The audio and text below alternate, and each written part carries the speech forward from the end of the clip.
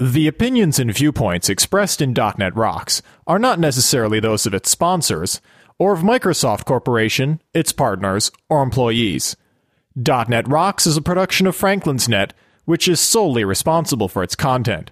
Franklin's Net, training developers to work smarter.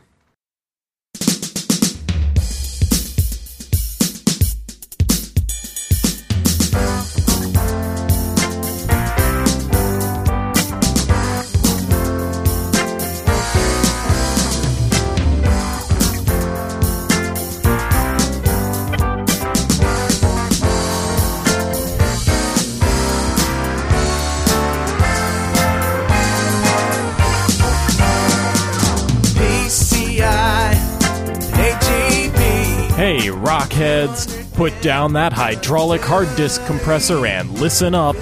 It's time for another stellar episode of .NET Rocks, the internet audio talk show for .NET developers with Carl Franklin and Richard Campbell.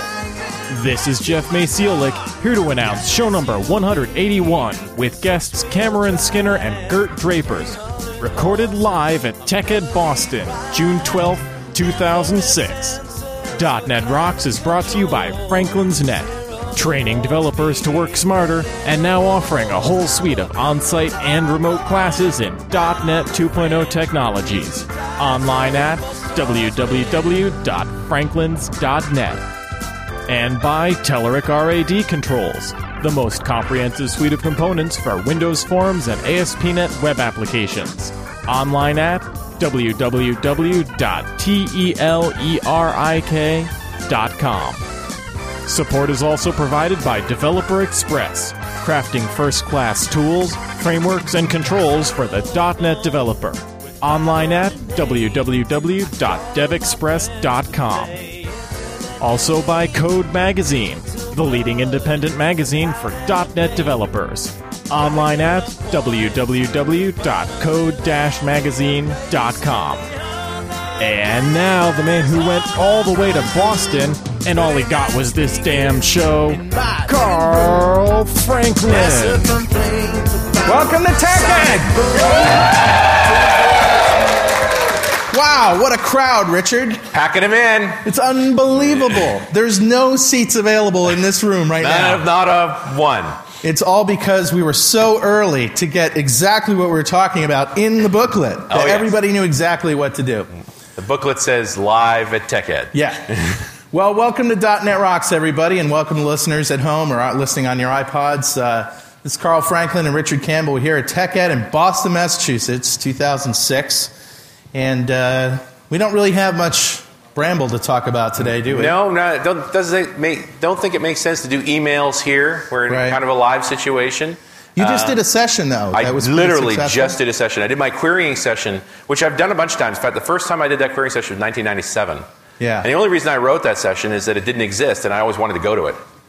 So the only way I could go to it was to do it myself, and just collected all my best querying ideas and turned them into talk. And it's just evolved over the years. And it was pretty popular. I had a standing room only room of 1,500 people, I figure. That's great. It was full. And they've asked me to repeat it, too, so I'm going to do it again on Thursday. Oh, that's great. So, yeah, no, I'm excited. Richard Campbell, great ladies and session. gentlemen. Hey. Thanks. And you got to drive down here. You didn't have to fly across the country. And I actually drove up, not down. Right. I don't drive down. Yeah, I keep drive track up. of all these northeastern states. They're little. Yeah, it's true. Everybody enjoying the Boston streets? And how long does it take you to get here in the morning? 40 minutes. And you only went 100 feet. That's right.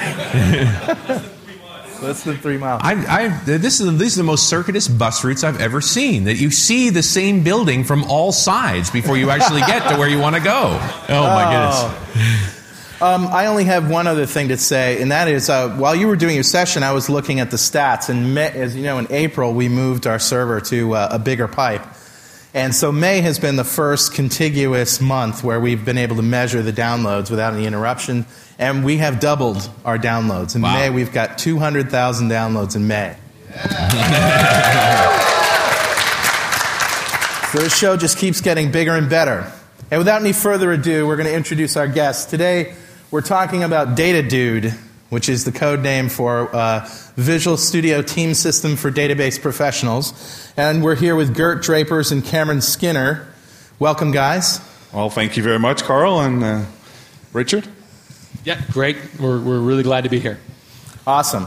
Now, So, go ahead. Both Carl and I are regional directors, and one of the interesting things about being a regional director, you sort of trade a bunch of your time off for having access to a lot of information. So, I've known DataDude was coming for quite a while, but we only were able to say this is going to be a show like last week. Right. We knew we wanted to do a show at TechEd. We weren't sure we wanted to do it on. We tried a lot of different ideas on, and the whole time this thing was churning and moving closer, and all of a sudden it was like, hey, we're going to get a release just before we go to TechEd. Maybe we can make this a show. So, I'm completely stoked because I love the product, right? I'm a database developer, plain and simple. I do more work in that area than just about anything else. And finally, we're first-class citizens in the studio space. That's right. Yeah, you had to wait that long because we didn't have a public announce until May 31st. Yeah. That's when we became public. 12 days ago, basically. Yeah. So, that's when we announced, that's when we basically told everyone, listen, TechEd in Boston, 2006 is when you're going to get the first CTP available in the TLC area. You can go grab the bits today, and we're going to release by the end of this year.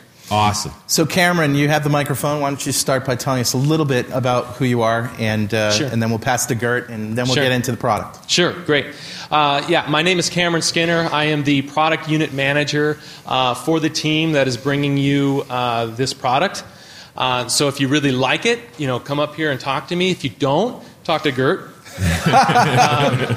But we are pushing this product. I'm actually fairly new to Microsoft and came onto Microsoft last June to start this initiative. We've been really pushing hard to get this thing in your hands by the end of this year. Awesome. Well, so my name is Gert Drapers. I'm actually the development manager and architect for this product. I'm in SQL Server since 1988, so I started with the brown box and 286 processor and started from there working at Ash & Tate. And I wanted to write tools, as many of you know, I created Query Analyzer. It's one of the tools I still appreciate. This is the guy. So I thought it was about time for Visual Studio to grow up and have a real database environment. So that's actually what I'm doing right now. Yeah. Well, thank you. So tell us about this product. What we obviously can tell from a few things about it from the title, but just give us the elevator speech. Sure. He gives it to me to give the elevator speech. So what this product is all about is to enable the data development lifecycle. And so what is that? The data development lifecycle, as we see it, is the ability to manipulate your metadata, that is your database schema, okay, and do that in a way that is offline. So you're not attached to your production server when you're trying to make a change.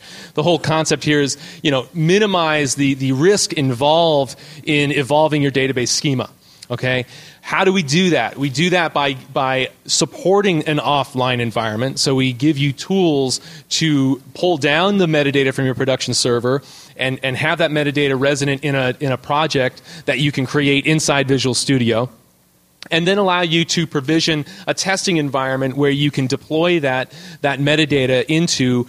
We can generate data into there. We can create database unit tests to go against that data, and basically provide an iterative model where you can evolve your database without fear of hurting yourself, your teammates, or your production server. For me, the thing that non-database developers can forget very easily around database development is we never get to replace anything. It's always a patch, because if you replace the table, it's kind of hard on the data. So if you want to add a column, you got to alter. And that patch approach, which you do occasionally in code, but you usually don't. These days, largely, you replace EXEs. You don't have to modify the EXE. That patch approach means you have to do it in a specific order. You have to be sure you started at the right point of changes. You have to keep track of all those changes. And you got to be pretty sure of what you're doing. Like doing a rollback on a patch model, Very tough to do. Well, and not only that, I mean, one of the reasons why we're in the Visual Studio Team suite, so we're the fourth role in the suite, is we wanted to bring the data development lifecycle in with the rest of the software development lifecycle. And so the idea is understand what the metadata for your database looks like right alongside with the application that sits on top of that database. So, we're allowing you to bring that metadata local, and we are breaking that metadata into small SQL files that are just files on your project system that you can then version control. So I was going to say, it might not be obvious to everyone listening, but all of the team system features are available that apply to databases like version control. Exactly. The foundation server. That's right. So once you create that database project, once you install those CTP bits, you then have the ability to version control your database metadata right alongside the application that is built on top of that database. So, when you're talking about a rollback or anything like this, you have a concept of what is the application that was actually associated with this particular version of the metadata. Yeah.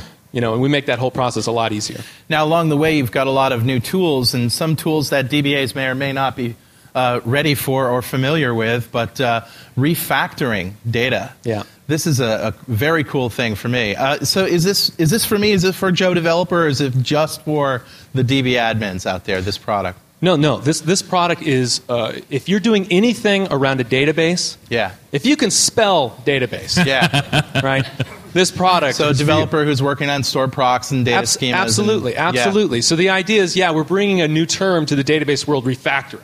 Right. So a lot of guys who have been doing C# and VB are now accustomed to this term, but we're now bringing that to the database world, and we have a concept of saying, look, if you need to rename, let's say, a database column, we're going to handle the propagation of that change throughout your database, wherever that is referenced. So in your stored procs, in your views, your indexes, et cetera, we will drive that change through the data tier. And is that where it stops? Does it go into the code as well if you have code that references those stored procs and tables and something changes? We have a rich area of future work. Okay. Very good. So what he really wants to say, not today. Yeah. Okay. And right now we're stopping at the database boundary. Our project is managing the SQL Server schema.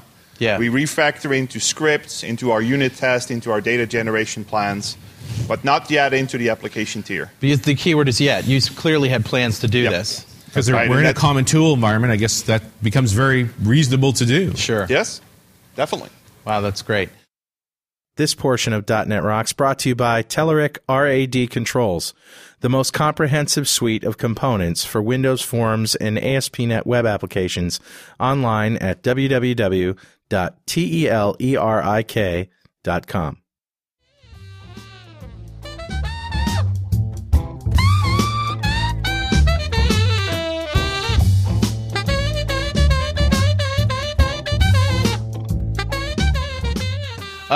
What are some of the other features besides the refactoring? What are the big ones here? Well, so besides refactoring, I think the whole environment is targeted around mitigating risk. And the way we want to do this is by allowing people to actually test their database. How many of you are testing databases today, actually? I see. I don't hear it. Let's 10 hands. clap. Yeah, we need a clap. That's not many people. Not many. Yeah. All right. Okay. And first thing, if we want to mitigate risk, is like you want to have something to verify your changes. So a regression test suite, a unit test suite is what we're introducing. Now, automatically falls out the next question is like, so what do we test against? Does everybody have realistic test data? Well, you cannot do this on your production data because you're legally not allowed. There are privacy issues, there are encryption issues.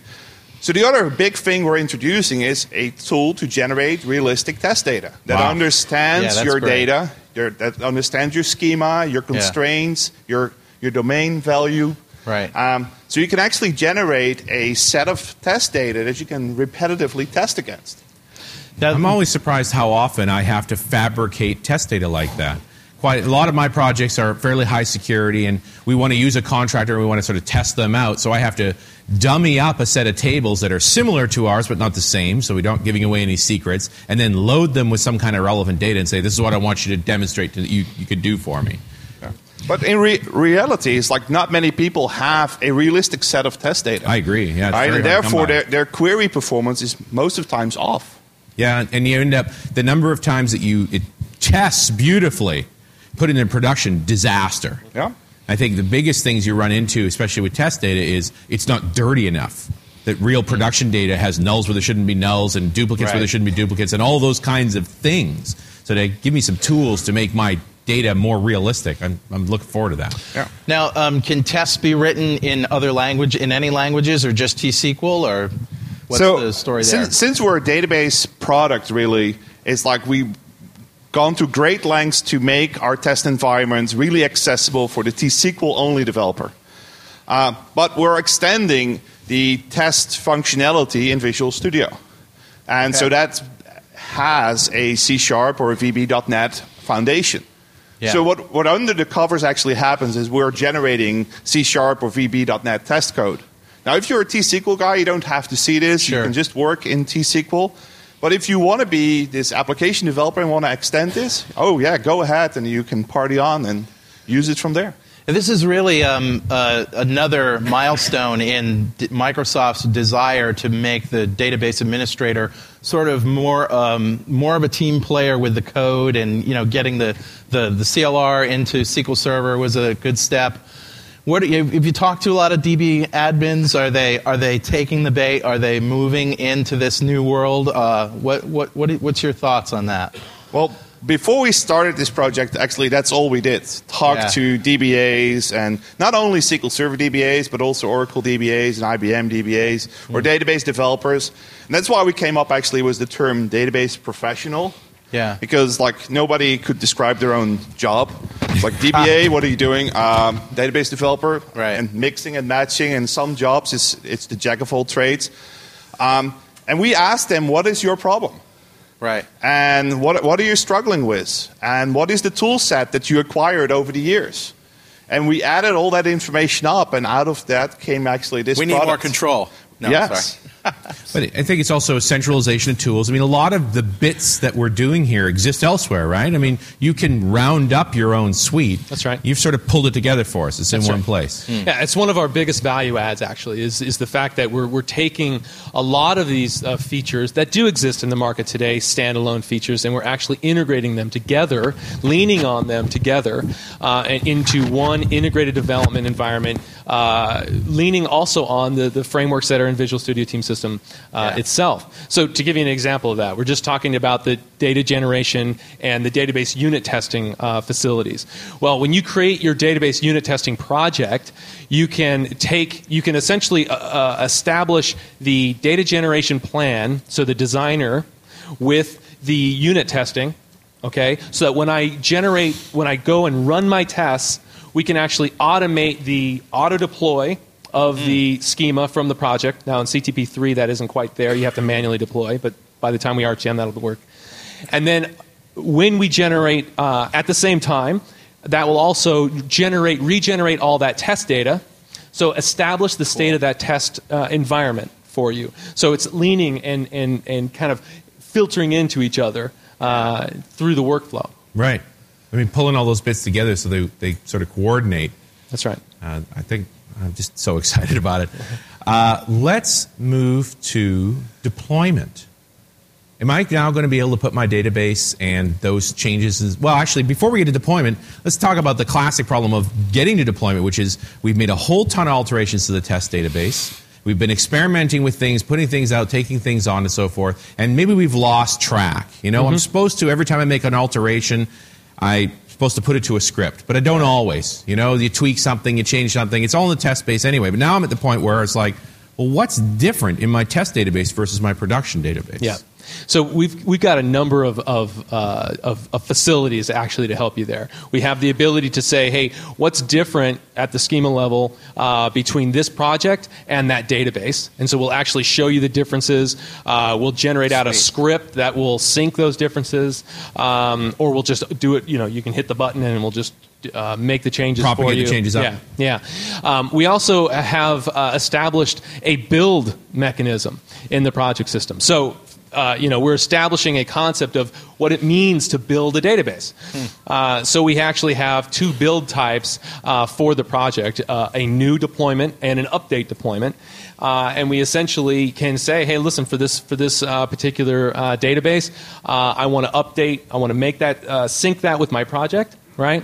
Or I'm going to go provision a new database from my project system and create that database from scratch.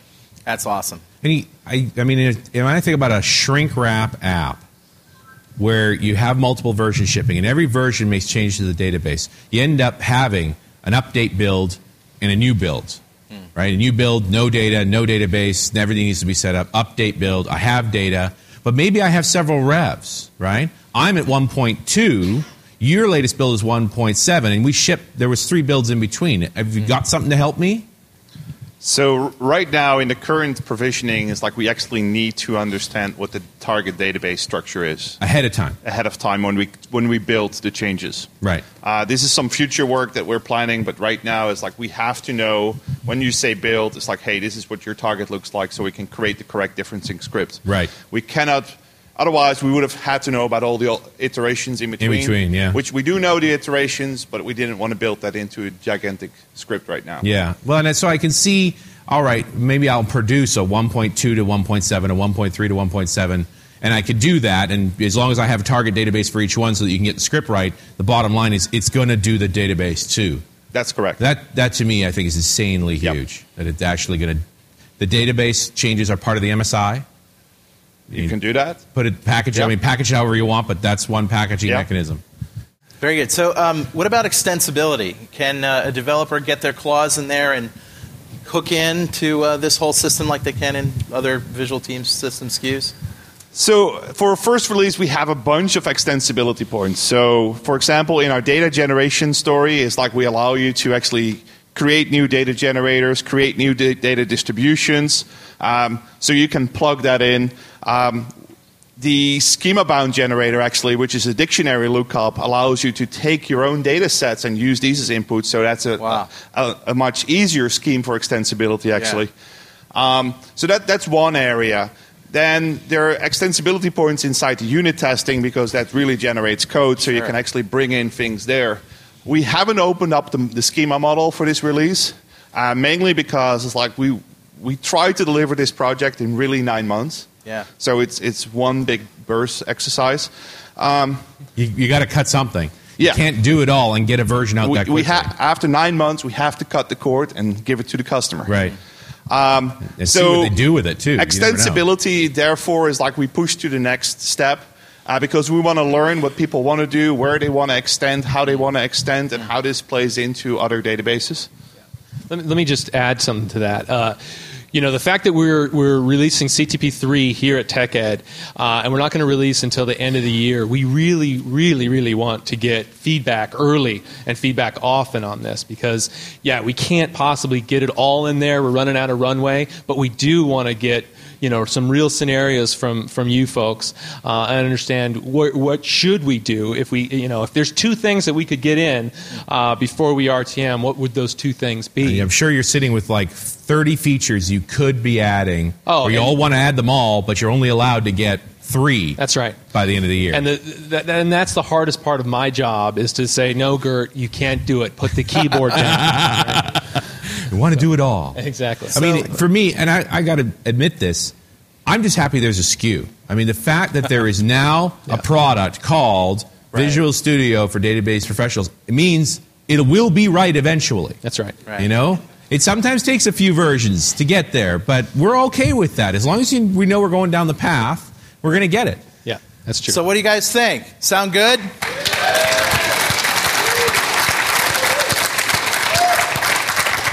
Awesome. This portion of .NET Rocks is brought to you by Developer Express, crafting first-class tools, frameworks, and controls for the .NET developer. Improve your experience online at www.devexpress.com.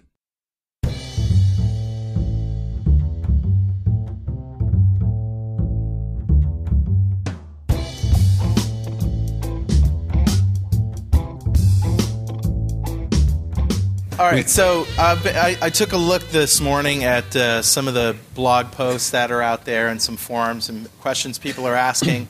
And so I can tell, that getting back to this big set of things that you intend to do for upcoming releases, let me just tick off a couple of them.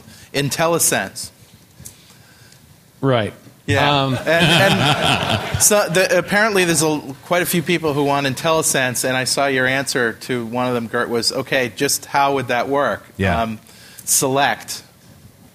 So what happens then? So I'll start and I'll give it to Gert, because this is definitely one of those features that isn't in V1 that irks every single one of us on the team. We really, really, really wanted to solve this problem. Yeah. I have a really hard time coming up here and saying, the database professional is a first-class citizen inside Visual Studio. Yeah. Except for IntelliSense. Well, I mean, it obviously is going to take a little bit of thought, because it isn't like another language in Visual Studio. You can just, everything's... Yeah. That's right. Well, I mean, here's the thing: we are in a good spot to really solve this in a fundamental way, and that is the fact that we now have the metadata is offline. One of the bigger problems around providing IntelliSense for databases is this concept of, is the catalog refreshed? Are we pulling down the metadata and storing it locally? Yeah. And if you are, then when are you refreshing that cache data? Well, the good news is we have that local. Right, that cool. the foundation that we're laying here solves that problem completely, and so we're going to be in a good spot to do something very interesting. So when we do turn our sites on IntelliSense, and the sites are on IntelliSense, we're going to do something fundamentally different and interesting when we finally do ship that. All right, good. Do you have anything to add to that, Gert? No, I just wanted to add that you won't let me edit. But it's not my fault. So I take it you wanted to... Well, we won't get into that. Yeah. But you can understand the basic issue here. If you don't want to impact a database every time someone starts typing a selection, because it's got to go fetch the catalog again. That's right. Yeah. You've got to have a mechanism for storing it locally and knowing when to refresh it. And SQL syntax is bad for IntelliSense. You got to write the from clause first. I mean, you got to. Yeah. Well, it's like, first of all, the language is pretty backwards. And as you said, it's like you don't want to hit the database. And now to add to that, it's like there is a whole disconnected scenario, which is like our editor works completely disconnected. Right. So, and people want IntelliSense even if you're disconnected inside the right context.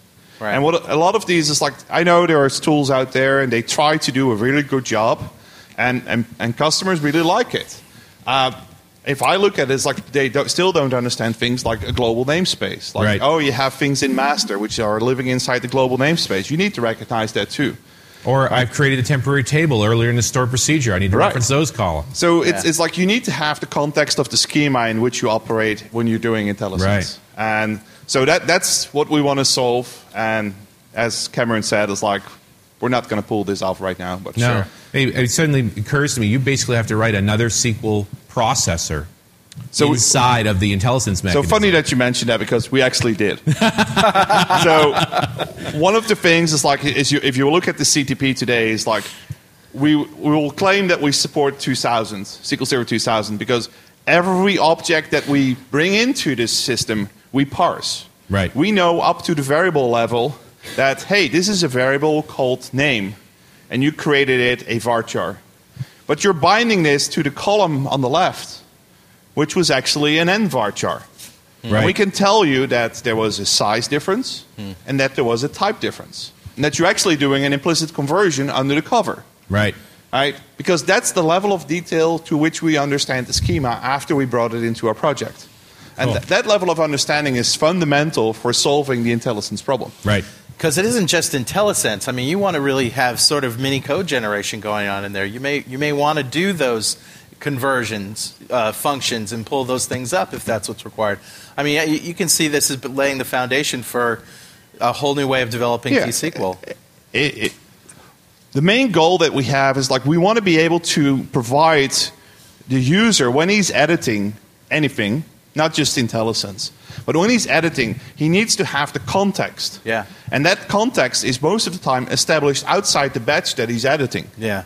Right? Or outside of the procedure that he's creating, or outside of the table that he's creating, because that schema information lives elsewhere, right? And that's what we're pulling together. Yeah. Okay, support for other databases, such as, the O. Don't say the O word. I said the O word. I didn't say it. Yeah. So that is what our V2 is all about. So Okay. Really? Yeah. Oh, wow. So we are providing an accessibility mechanism. That's good news. Yeah. So it's not the only thing our V2 is about, but it is definitely one of these things where we are going to provide an extensibility mechanism so that third-party RDMSs can play in our sandbox, essentially. Well, I mean, Microsoft's always had a lead in the development environment. So, I mean, you're doing the same thing to databases now. This tool will be so far ahead of what the others have. Yeah, I mean, and this is by design, right? I mean, there's a number of different ways we could have gone with our V1.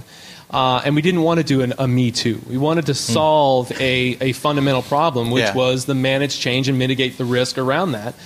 We did a number of focus groups to help us figure out where is the pain point that we want to solve. Right. And the interesting thing was we did focus groups in, where was it? New York, Atlanta, Chicago, LA. And the only thing that was consistent across all of those, besides the need for IntelliSense, was the change management piece right. of it. Was just, folks, and the thing that's interesting about this is that the database folks that we talk to, they have been limping for so long with the lack of ability from the tools to be able to control change management that they almost forgot about it. They've been limping, they've got this stake in their arm, and they're just used to it. And so when we start talking about, well, what if we gave you the ability to do this and this and this? They're like, oh yeah, I got to have that.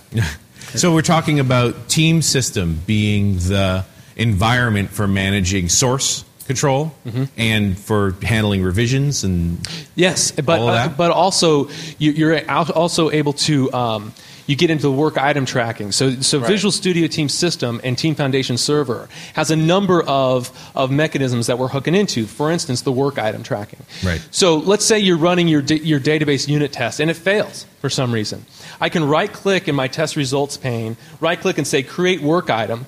So I can essentially, if I know, hey, the guy who owns that stored proc over here, his stuff broke for some reason, I can actually create a work item, associate the results of that test, send it to him. He can then grab the bits into his environment and do his thing. And we get all this Team Foundation record of who did what, where they did it, where the error occurred, who took on the bug fix, who fixed it, how the test result. I mean, all that stuff just falls out of this naturally. Absolutely. And then you can also start talking about the policies before you check in, right? And you can start you can start applying those policies to the database side. Wow. Yeah. So, I mean, naming conventions? So we're not quite there. No, not quite at the point where we want to get full static analysis. Of maybe of regression.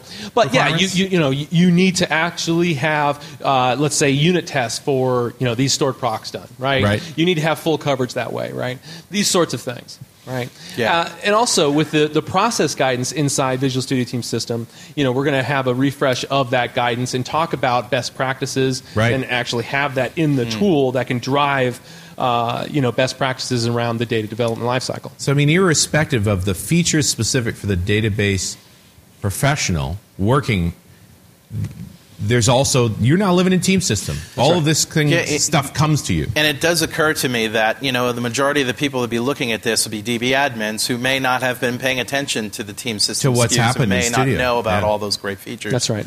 That's right. So it's up to the developers who are familiar with team system to educate those people. Yeah. That's right. Find out. Themselves, of course. That's why they're listening to .NET Rocks.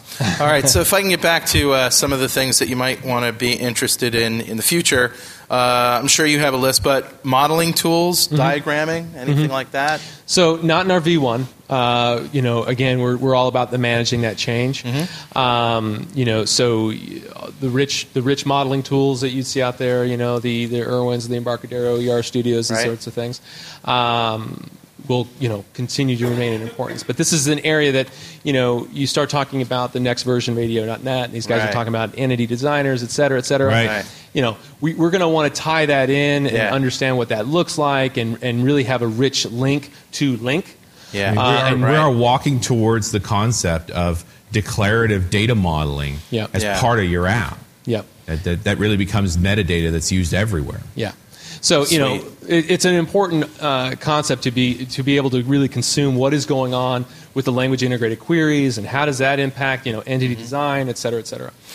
Working against OLAP databases in the future. So why do I get this? Yeah, Gert, we could use some OLAP tools, too. Really. So I have RDBMS stamped on my forehead. So although I worked in the same organization that did the same tools, so I think the closest we'll get for now is like what Cameron just described, when the entity model is going to join with the database model, and the OLAP guys are going to work off the entity model instead of the UDM. I think this is where the first time there is an opportunity where these two worlds are coming together. Interesting. Because, the two products are shipped together, but they are different products. They're two different products. Very much different products. They work together. Yes. Yeah. Sometimes. Most of the times. Yeah. No, but it's like they're two different products. They're two different units. It's like they do talk to each other, but it's like... that's it. Yeah. All right. Well, we got about 10 minutes for questions. If anyone has a question, step up to the microphone. Please come up to the microphones, and we'll do it that way. Don't be shy. Here's a question for you. Go ahead. DTS, or what is it now? SSIS. SSIS. Right. So these units of work, which are not database schema per se, are they part of this? Am I now going to get version control over them? Am I going to get testing on them? So right now, it's like the answer is no. But you can imagine a world, it's like if you think about, for example, the refactoring example that we showed today, is where we refactor into our unit test, we refactor into your T-SQL scripts, we refactor into our data generation descriptions. It's not far-fetched to actually imagine that we refactor, for example, into an RDL description, right? Because take reporting services. Because if your schema changes, you might as well update that report that uses that schema, because otherwise that report will be broken down the road. The same is true for SSIS. The other place where SSIS could plug in very nicely is once we actually roll out your schema changes, and we would need to do data movement. Right. Right. So these are things that are on the radar, and it's like we are trying to see how that's all fitting in. Interesting twist, to use SSIS to propagate the changes. Well, it's like we have a high-performance facility for doing ETL, for transforms and loads. Right. We have the knowledge of the schema. We have the knowledge about the pre- and post-schema, so we could actually factor a package on the fly if we would need to. Right. Right now, that's way out of scope. Yeah, that's a few versions out. It's that's definitely the direction in which we're leaning into. Certainly, it's an opportunity for you. It's sitting there. Take advantage of that. Okay, we got a question. My question is, if you do a schema change, do you have a way to manipulate the data as part of the schema change built into the system? So that, let's say I want to change a variable type and I want to modify it on the fly as part of the schema change. Do you have a way to do that? So what the question really is like, so when there is data motion, are we able to actually hook into this? Hi, is that the way that's yes gesture? Yeah, not just, it's one thing to add a column or even delete a column, but I want to alter a column. I want to change something in it that needs a rule. All right. So right now it's like we can generate the build scripts with certain options to allow you to actually hook into these points, but we'll just generate a stop saying it's like this is where you would need to do this. Right now, we're not generating this. We can just create a placeholder in the script. By default, if there is a data movement operation that we can't handle without destructing data, we'll actually fail the build. Nice. At least you don't damage the data. That's always my concern. So the biggest thing is like DBAs need to be able to trust the tool. Yeah. So our default options are all around if we don't know what to do, or is like we know that there is a danger in doing this, we will fail it, and we let the DBA take corrective action. Great. My instinct on this as a DBA, don't worry, we'll get to your question, is that I'm going to want you to generate scripts. I don't want you to change anything for me. Right. Give me the scripts. Let me read what you're up to. Yep. So so it's funny that you say that actually, because like when we started off, I was really big in, it's like, all right, I'm going to create this canonical format to store metadata. Right? Take an XML hammer, whack it into angle brackets. And I started talking to DBAs, and it's like, no, are you insane? It's like, I don't have any tool that understands this. It's like, I want to have .SQL files. Yes. That's what my tool understands. It's like, I want you to generate .SQL files because I can open them up in Query Analyzer before you execute them. Yeah, and because I don't trust you. Yeah. You're exactly right. And they're right? It's like, why should they? It's like, this is a tool. It should generate something that they can understand and they can leverage and reuse. I think about what we did with Enterprise Manager. That you used to always generate the script first and look at the change, and after a while you begin to believe it's doing it right and let it do it. So you know that there's actually a spy option in Enterprise Manager you can turn on, so it sees like all the scripts it generates while you're clicking along. I didn't tell you that. Oh, no. Did you have something to do with that? Yeah. Got another question? Yes. Yeah. How does this relate to the various flavors of Microsoft's Link project? Link. Yeah, the word came up ever so briefly in conversation before. I'm glad you brought us back to that. Yeah. So V1, essentially nothing.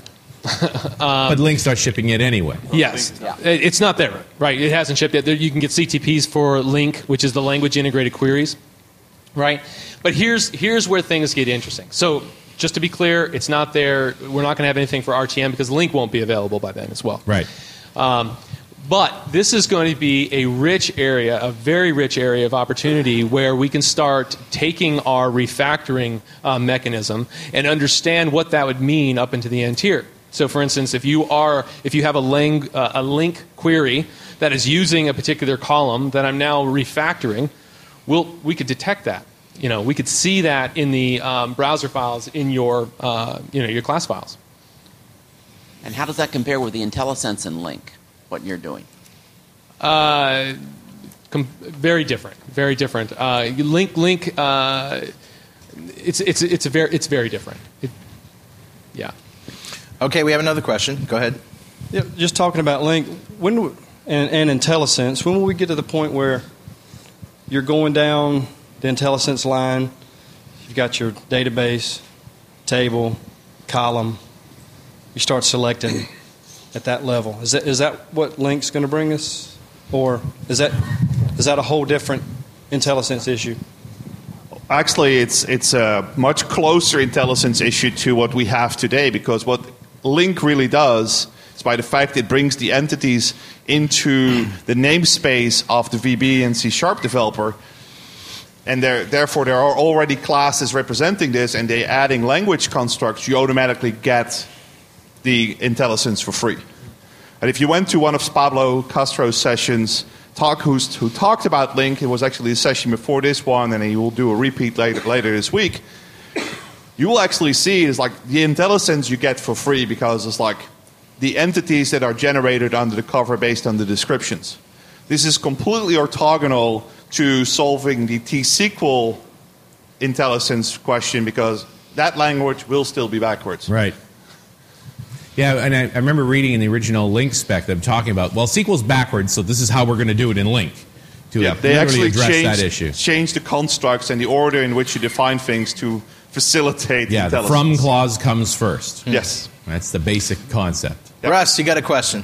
Yeah, I do. I was just wondering if you had any integration with the enterprise libraries, data access block, any code generation features, for example, for using databases with this, or what the direction is on that? So right now, there is no integration yet. There's nothing spinned up as far as I know. It's like I've been talking to some of the code generation guys to actually start integrating with this. So I know, for example, a project that's out there called Olimars, which is written by some Microsoft consultants. He's actually currently taking this and starts to base his generation work on this. But these are just baby steps.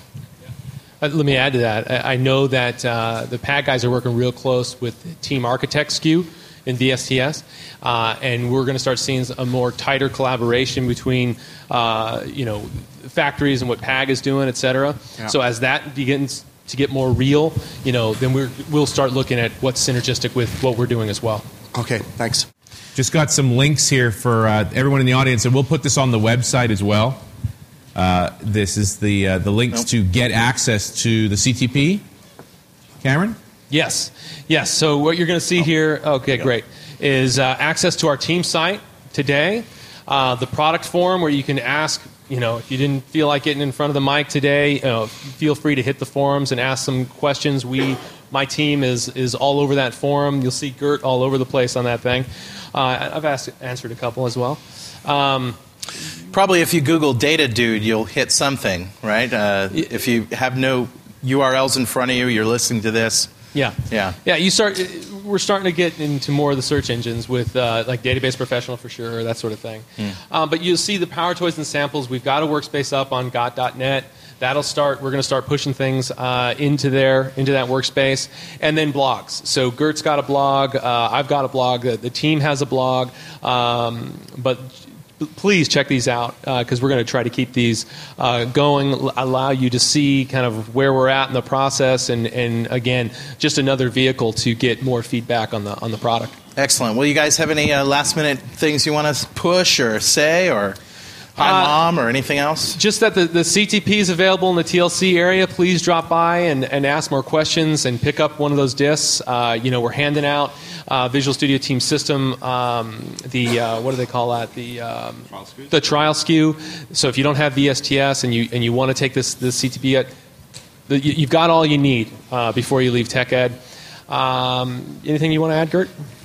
Yeah, well, it's like the only thing is like take it for a spin, give us your feedback, think us what you really think, and we'll just try to make it happen, really, because like our goal is really to create the best experience for database developers inside VS, and that's what we're about. So, all right, Cameron Skinner, Gert Drapers, thank you very much.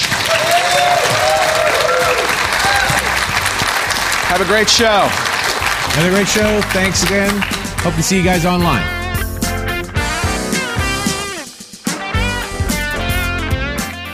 .NET Rocks can be found online at www.dotnetrocks.com and at msdn.microsoft.com/dotnetrocks. .NET Rocks is edited each week by Jeff Maciolik, that's me, and Carl Franklin, who is also executive producer. All music heard on .NET Rocks, including Toy Boy, the theme song, is created and produced by Carl Franklin and Franklin Brothers Band. Carl never sleeps. .NET Rocks is produced for Franklin's Net by Plop Productions, providing professional audio and podcasting services online at www.pwop.com. Plop, it's time to get your impact back.